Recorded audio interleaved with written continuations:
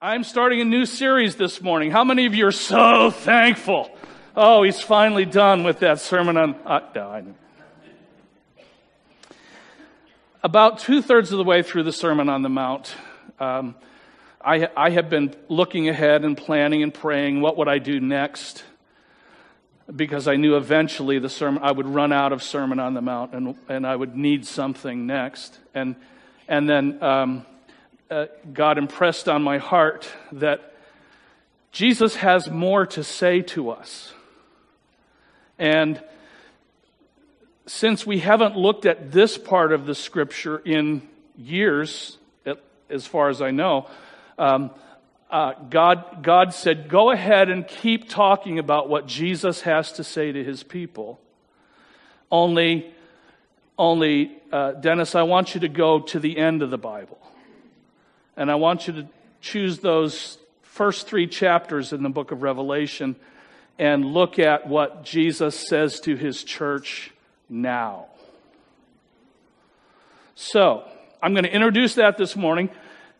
And then we're having the anniversary Sunday next Sunday. And then the first Sunday in October, and right up until Thanksgiving, we'll be looking at 7 messages that Jesus has for his church in Revelation chapter 2 and Revelation chapter 3. I want to introduce that this morning by looking at chapter 1. Now, on the screen you're going to see starting in verse 4, but I'm going to read verses 1, 2, and 3 first, and get ready because there's something really cool that you're going to hear in verse 3.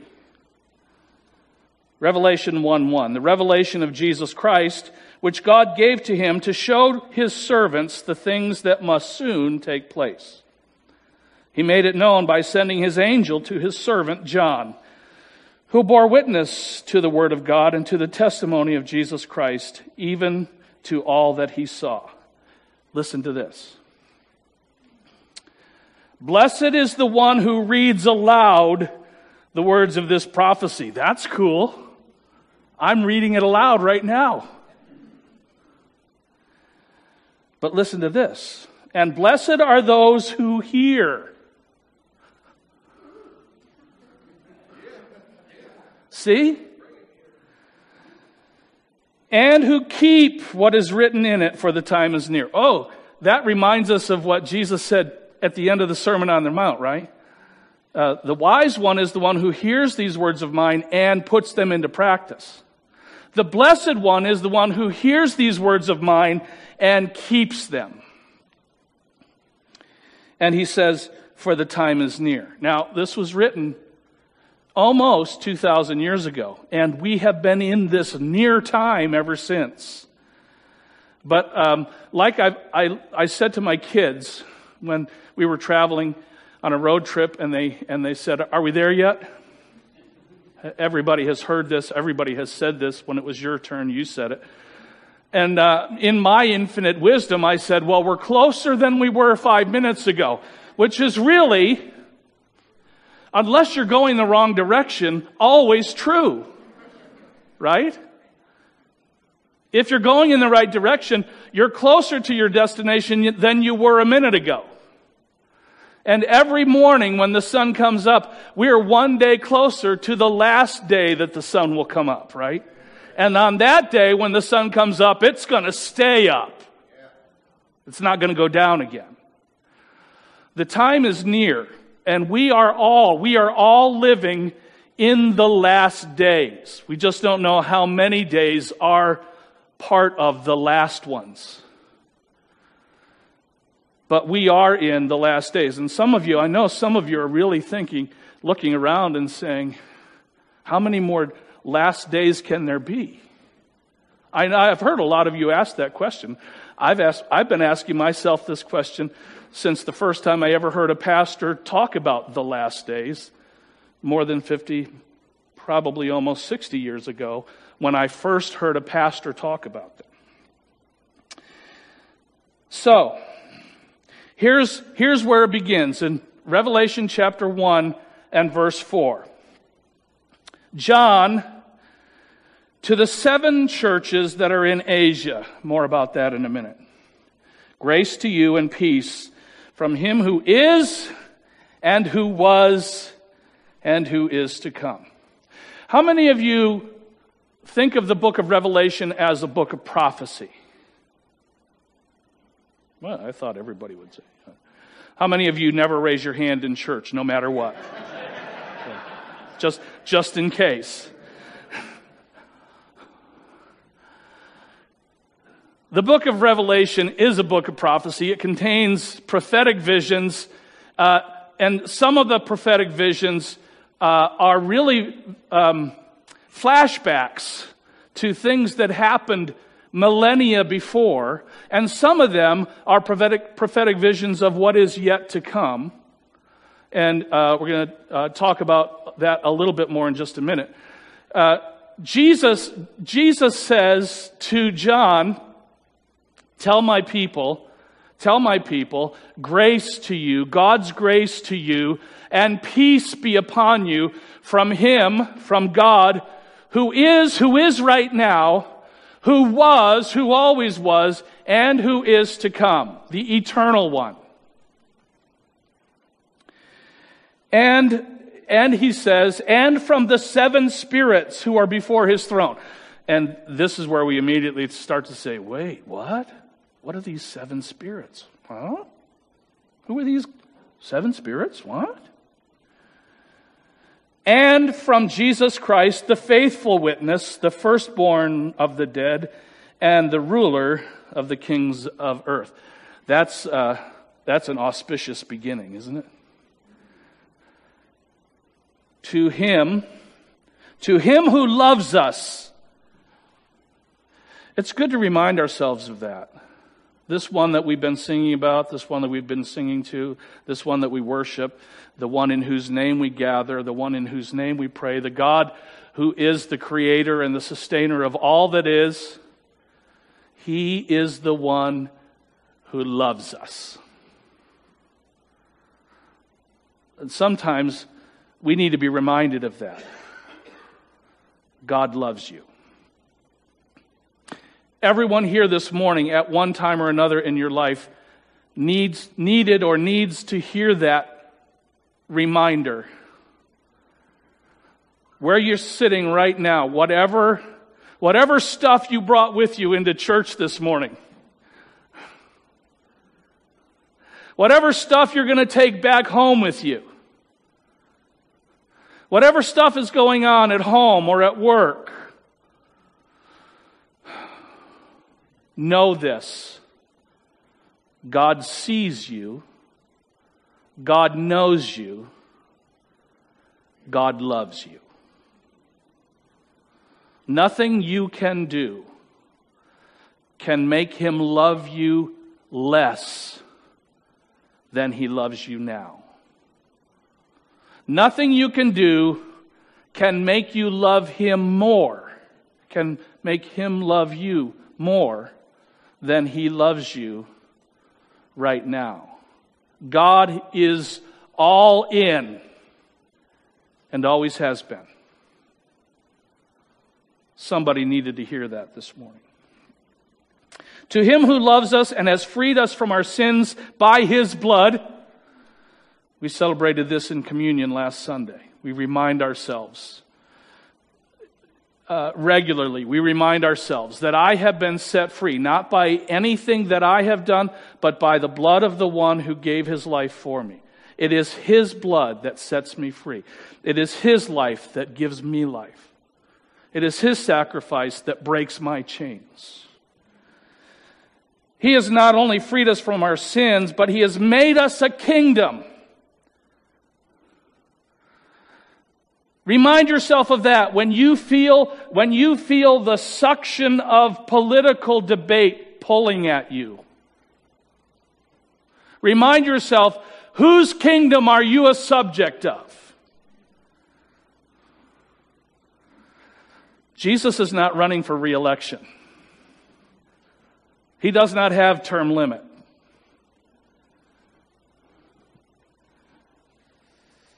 He has made us a kingdom. He has made us priests to his God and Father. And so to him be glory and dominion forever and ever. And everyone says, Amen. Let it be so. Yes, I agree. To him be glory and dominion forever and ever. Amen. And then the vision goes on in verse 7. Behold, he is coming with the clouds. John was one of those who heard this promise from Jesus himself and from the angels who attended his ascension into heaven. John heard and wrote the words of Jesus. We have them in John 14, verse 1. Do not let your hearts be troubled. You believe in God, believe also in me. In my Father's house are many dwelling places. If it were not so, I would have told you. I am going to prepare a place for you. And if I go and prepare a place for you, I will come again and receive you unto myself, that where I am, there you may be also. That's the promise of Jesus to his people. The promise was repeated, and John heard it again in Acts chapter 1 when Jesus ascended into heaven. Behold, he ascended into heaven, and a cloud received him out of their sight. And while they were standing there gazing up into heaven, behold, two angels in white apparel stood before them, saying, Why stand ye gazing up into heaven? This same Jesus whom you have seen go into heaven will so come in like manner as you have seen him go into heaven. John heard that promise. He heard it from Jesus. He heard it confirmed by the angels. And so he reminds us here, he is coming, and he is coming with the clouds, and when he comes, every eye will see him. I don't know how that's going to happen. I understand geography. What I don't get hung up on is, can God overcome geography? Can God overcome physics? Can God make it possible for every eye on planet Earth? What's the number now? It's above 7 billion? Ticking toward 8 billion people on planet Earth now. That's almost 16 billion eyes. It's a lot of eyes. If he were to come today, if it was today, somehow God in his supernatural physics is going to make it possible for every one of those eyes, I think maybe even blind eyes. Think about that one. Give sight to the blind, why not? Every eye will see him.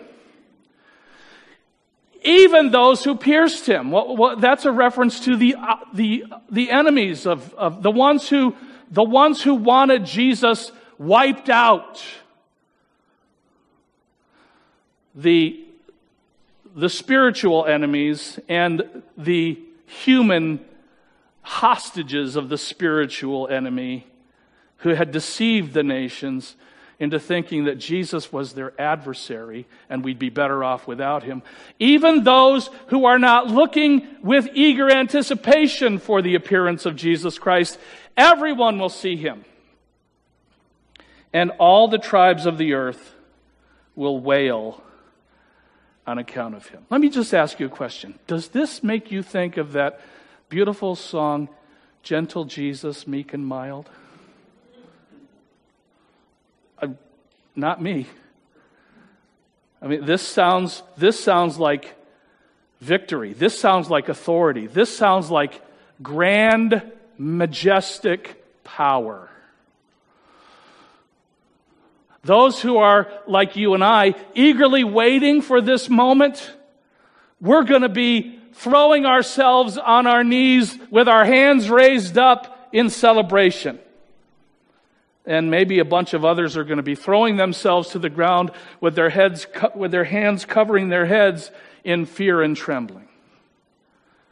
We suddenly realize we were dreadfully wrong. Oh God, have mercy on me. All right. Verse 8. I am the Alpha and the Omega, says the Lord God. The Alpha, the first letter in the Greek alphabet, the Omega, the last letter in the Greek alphabet, and everything in between. I am the first and I am the last. Who is and who was and who is to come, the Almighty One. That sounds really Old Testament-y. That's not a word. Okay. That's the prelude. That's the prelude to the introduction. Verse 9 is the eyewitness account. I, John, your brother and partner in the tribulation of the kingdom and the patient endurance that are in Jesus. John, this is written at the very end of the first century, somewhere between 90 and 100 A.D. To give you some reference, Jesus was born. Our best understanding of this now, when we first changed the calendar from BC to AD, we got it wrong. Of course we did. And we changed it by saying that BC is before Christ and AD is Anno Domini, in the year of our Lord. And we started over and we started counting on the wrong year. Because Jesus was more likely born 3 years before the birth of Christ.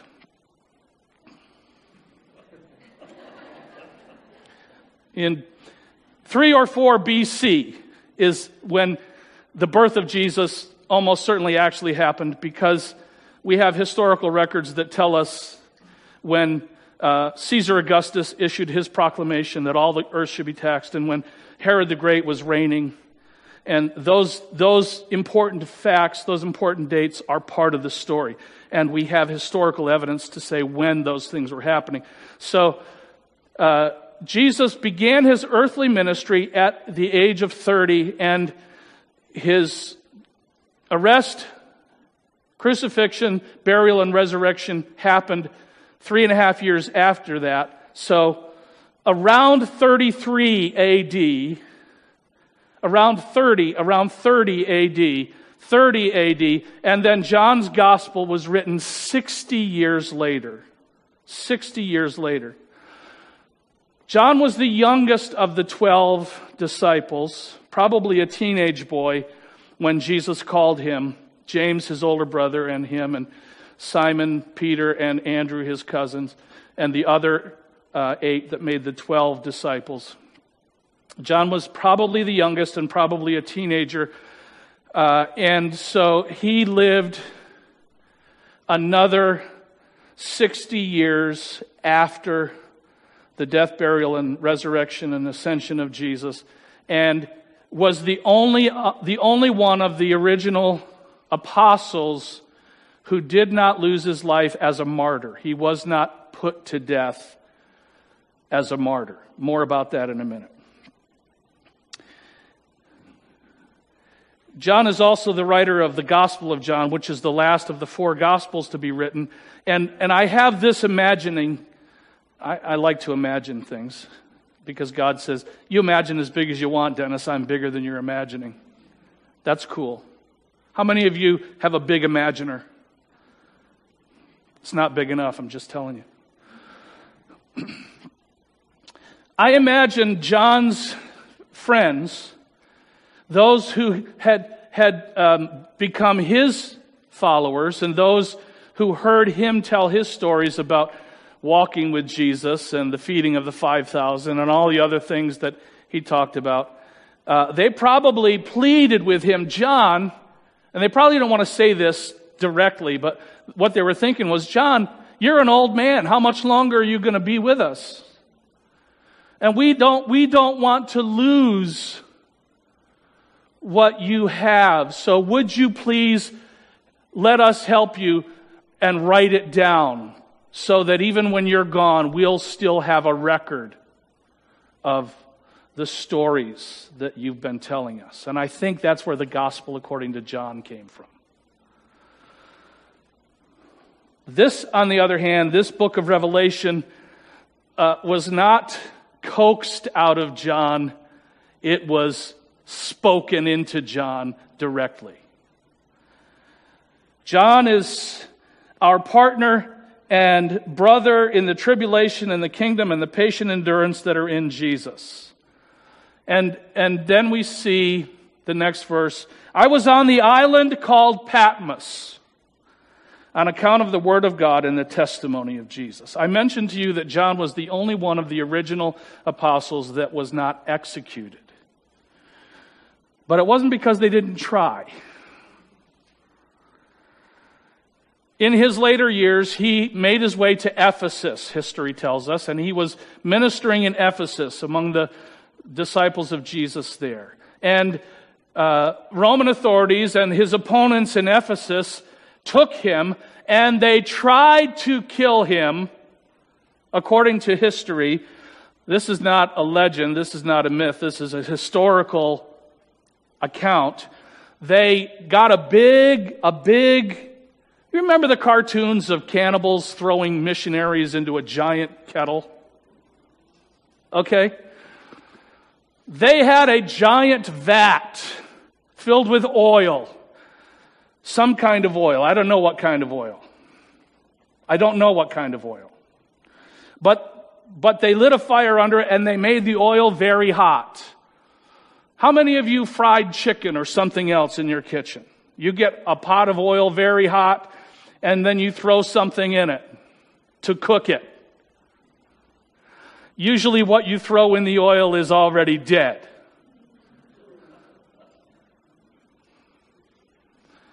It's been plucked or skinned. It's been dipped in flour and whatever else batter that you use. And you toss it in that hot oil, and when you do, it sizzles and spatters. And it turns nice and golden brown and delicious. Right?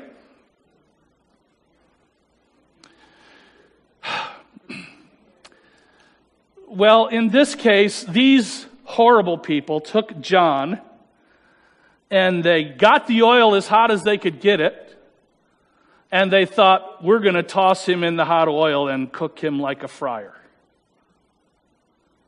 That's what they did. It's ugly, right? But you remember the story back in the book of Daniel of Shadrach, Meshach, and in the bed we go? That's what my mother called it. Shadrach, Meshach, and in the bed we go. Shadrach, Meshach, and Abednego. And the king ordered them put into the fiery furnace. You remember the story. And they put them in the fiery furnace and slammed the door. The furnace was so hot when they put them in there that the soldiers that threw them in were incinerated. And Nebuchadnezzar looked through the little peephole that was built into the door of the furnace. And he said, didn't we throw 3 guys in there? Well, why do I see 4 men walking around in there? Why are they walking around in the fiery furnace? Open the door, and out they came, 3 of them. The other one did not come out. And Nebuchadnezzar, the king, said, the 4th man is like unto a son of God. I'm not making this up, right? You know this story. Well, if God could preserve Shadrach, Meshach, and Abednego from the fiery furnace, then if God chooses to, he can preserve John from the vat of boiling oil, and that's what he did. John survived.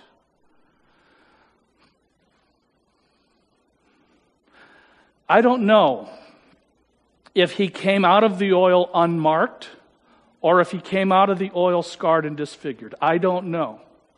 How about you? When God brings you through a trial in your life, do you come through it unmarked or do you come through it scarred and disfigured?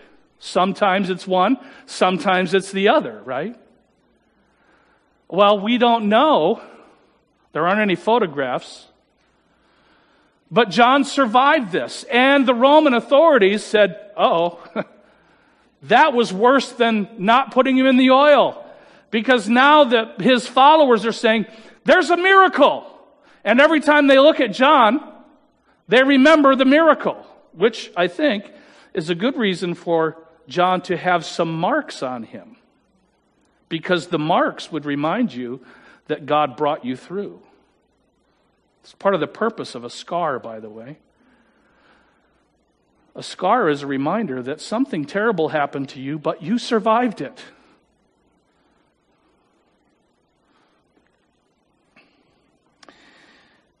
The benefit of having survived execution, it's kind of a funny thing to say, having survived execution is your followers are all the more encouraged and emboldened. And so the authorities did the smart thing from their point of view. They exiled John. We're never going to, it looks like we can't kill him. The best thing we can do is to get him out of sight. So people are not reminded every day that we tried and failed to kill this guy. And so they sent him to this small island of Patmos. I got a couple of maps just to help give us a little bit of reference. That is a map of the Mediterranean Sea. You probably recognize it from geography. The map itself doesn't look quite so grand as it's thousands of miles across from east to west. You saw something like this back in the wintertime when we talked about Jonah, right? Jonah tried to leave. Instead of going to Nineveh, he tried to go all the way as far west as you could go, which would be the western end of the Mediterranean Sea. You've all seen the Rock of Gibraltar that guards the entrance to the Mediterranean Sea because Prudential Insurance Company has taken it as its logo. Okay, there's a blow up. You see my circle, my crude circle. In the Mediterranean Sea, we're going to focus in on that part, the eastern part of the Mediterranean Sea, just to give us a sense. And then the next map will show, oh man, this isn't going to be as effective as I hoped. It looks beautiful on my tablet. The island of Patmos, on the next slide, I have a green arrow pointing to it. Do you see it?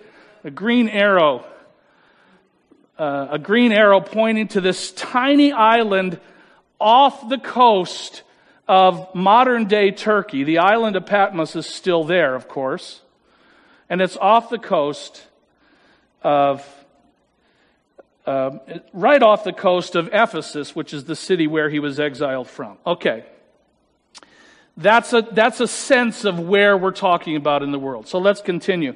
John was on this island, and then he says, I was in the Spirit on the Lord's Day. I want to talk about that for a second. What does it mean to be in the Spirit on the Lord's Day? Today is the Lord's Day. Some of us here this morning, hopefully all of us, but at least for sure some of us could say, I was in the Spirit on the Lord's Day. I was worshiping. I was praying, I was considering, I was thinking about God. I was thinking about Jesus. I was meditating on His Word. I was not thinking about myself. I was not thinking about my circumstance here in exile on this volcanic hunk of rock. I was worshiping in the Spirit on the Lord's Day. And I was surprised. I heard behind me a loud voice like a trumpet. And I was gonna give this little. You've all been at a wedding ceremony, and everything is beautifully decorated. The groom and the groom's party have come in from the side. They're dressed in tuxedos. They look like emperor penguins. The minister is standing up front next to the groom, making sure he's got one arm behind him in case the groom collapses. He's going to try to break his fall a little bit. And in the back, and everybody knows what's coming, in the back the double doors are closed. But we know what's behind the double doors. The bride and her attendants are waiting to come in, right? And there's great anticipation. The music begins to play and you know it's just about to happen. And I was thinking that this scene is something like that, except it isn't, because everybody in the room is looking in the right direction when the bride comes through the door, right? The music, there's a crescendo, and the bride's party have come in, the ring bearer and the ring bearer have come in, and the flower girl and all the others, they've come in. And we know the next person to come through the door is going to be the bride. So we all know, and we're all anticipating, and we're all looking in the right direction. That's sort of the excitement that I felt in this passage, except John was facing in the wrong direction. And this happened behind his back, and he had to be turned around. And I wonder if that's not purposeful. I wonder if it isn't often true of me, that even though I think I'm ready, even though I think I'm anticipating, even though I think I'm in the Spirit on the Lord's day, in fact, I'm looking in the wrong direction. And I really wonder how often that's true for us. That we're looking in the wrong direction. We're focusing on the wrong things. Maybe we're focusing on the things around us. Maybe there's nothing wrong in what we're focusing on. It's just not Christ that we're focusing on. So this voice breaks in to John's worship like a trumpet, surprising him from behind. And he hears this voice trumpeting, "Write what you see in a book and send it to the 7 churches. To Ephesus, and to Smyrna, and to Pergamum, and to Thyatira, and to Sardis, and to Philadelphia, and to Laodicea." Now, I've got some more maps. I'm going to go back to this map, and I'm going to go through them very quickly. I've tried to highlight. You probably can't even see it. You can.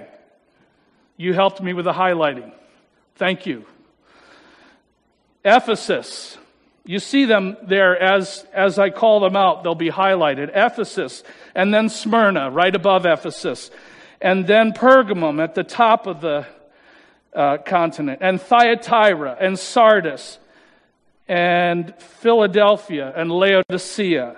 The 7 churches of Asia Minor. These are not the only 7 churches in the world at this time. They are the 7 churches that were most closely associated with John.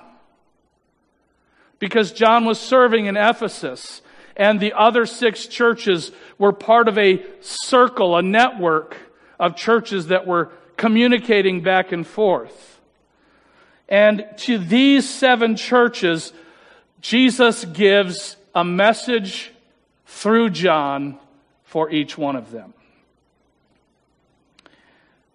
Verse 12, "Then I turned to see the voice that was speaking to me, and on turning I saw some symbolic things. 7 golden lampstands. And in the midst of the lampstands, one like a son of man." Now, remember, John had walked with Jesus. He had been with him 3 years. He knew what Jesus looked like. He had seen Jesus after his resurrection, but he had not yet seen Jesus in his glorified state. And that's what is described here. "In the midst of the lampstands, one like a son of man, clothed with a long robe with a golden sash around his chest. The hairs of his head were white." All of you in the room whose hair is going white, you're getting more and more and more like Jesus. There you go. Don't fight it.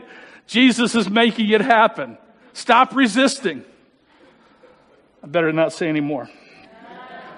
"The hairs of his head were white, like white wool, like snow. His eyes were like a flame of fire. His feet were like burnished bronze, refined in a furnace. And his voice was like the roar of many waters." How many of you have been to a cascade of water where the sound is deafening? Niagara Falls in its glory, and some other places where we've been. "In his right hand he held 7 stars. I can't even, my imaginer falls short of this. Are they somehow orbiting above his palm so that he's holding them, but they're distinctly stars? I don't know. I want to see the replay. From his mouth came a sharp two-edged sword. That's an image that we see again in Revelation chapter 19 when Jesus comes seated on the back of a white horse with the armies of heaven behind him. His mouth has a sharp two-edged sword. His face was like the sun shining in full strength. You can't even look upon it. And when I saw him, John says, I fell at his feet as though dead. I think this is the thing we're all going to have in common. Was it Sherry Hawko who would say something like this? When we see Jesus, we're going to be on our faces before him. I fell at his feet as though dead, but he laid his right hand on me, saying, fear not. Oh, you don't need to fear me. Fear not. I am the first and the last and the living one. I died, and behold, I am alive forevermore, and I have the keys of death and Hades. Steve Green recorded a song, He Holds the Keys. Go look it up and be encouraged by this. It's been around for a long time now. It's an oldie. But look that up. Maybe we'll find that and put a link to it on our YouTube channel. Write therefore, verse 19, write therefore the things that you have seen, those that are, and those that are to take place after this. And Bible scholars like to take that sentence and make it into a 3-point outline. The things that you have seen, the things in the past, the things that are, the present, and the things that are to come, the future. And if you look at the book of Revelation through that 3-point outline, it might help you make some sense out of things. And then he says, and by the way, as for the mystery of the 7 stars that you saw in my right hand, and the 7 golden lampstands, the 7 stars are the angels of the 7 churches. The angels of the 7 churches. Now, some scholars say that when Jesus talks about the angels of the 7 churches, get this is nuts. He means the pastors.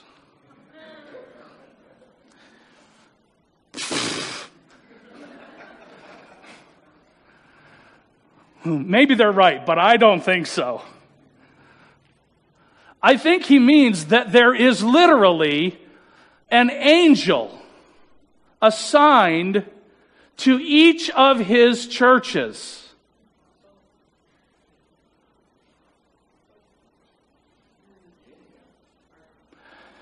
We're not supposed to worship angels, by the way, but if we have one, and if he's listening, or maybe she, I don't know, thank you. Thank you for your faithful service for the Lord in the last 50 years, looking out over this crazy group of people. I mean that in the loving sense. The 7 stars are the angels of the 7 churches, and the 7 lampstands are the 7 churches themselves. The lampstands. Remember what Jesus said in the Sermon on the Mount? You are the light of the world. You don't light the light and put a basket over it. You set it on its lampstand, and then you let it shine. Lately, it seems to me, from my limited point of view, my limited perspective, and I might be partial. I might not be an impartial observer. But lately, it seems to me like the light is shining a little more brightly around here. And it's reaching a little farther.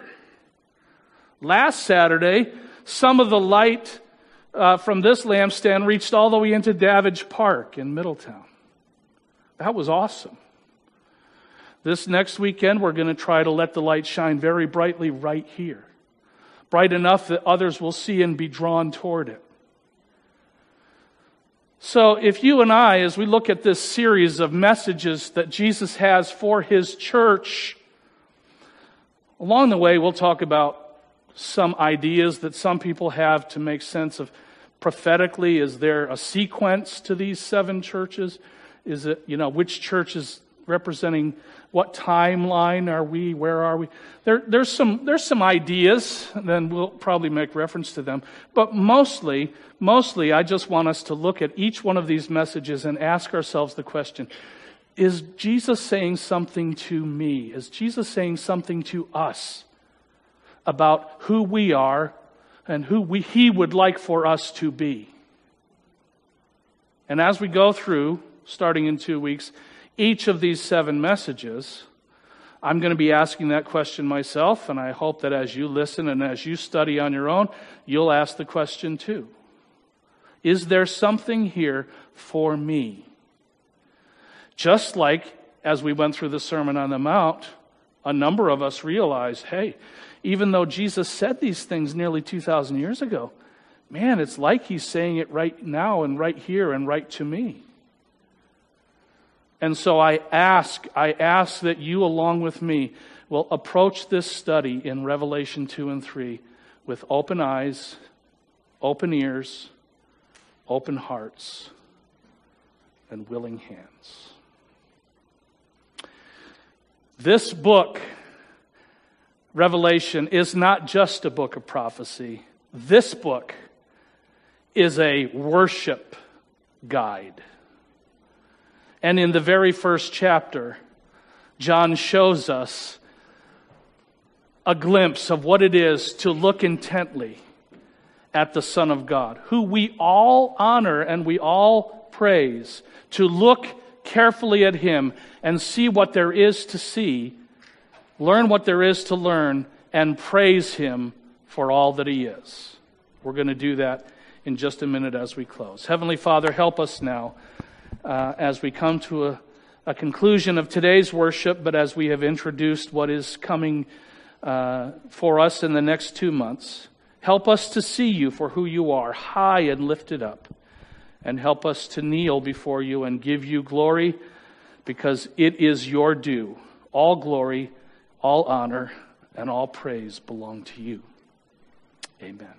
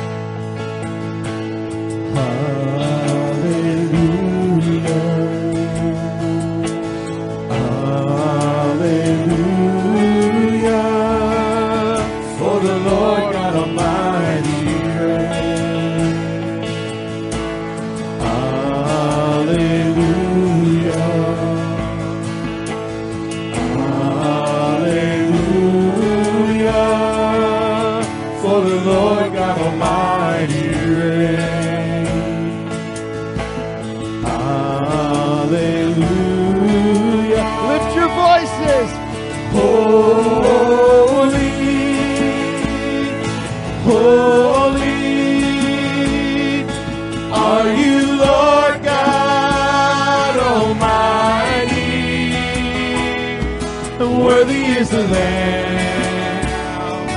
Worthy is the Lamb. You are holy, holy.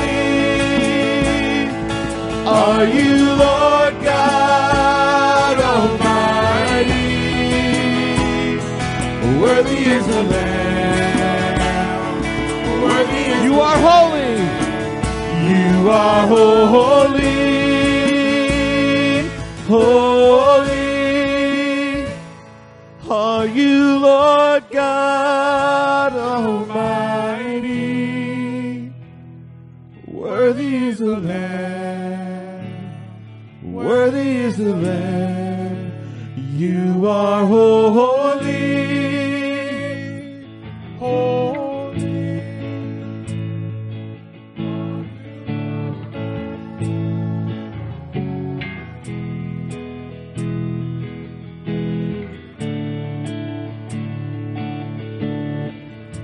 Amen.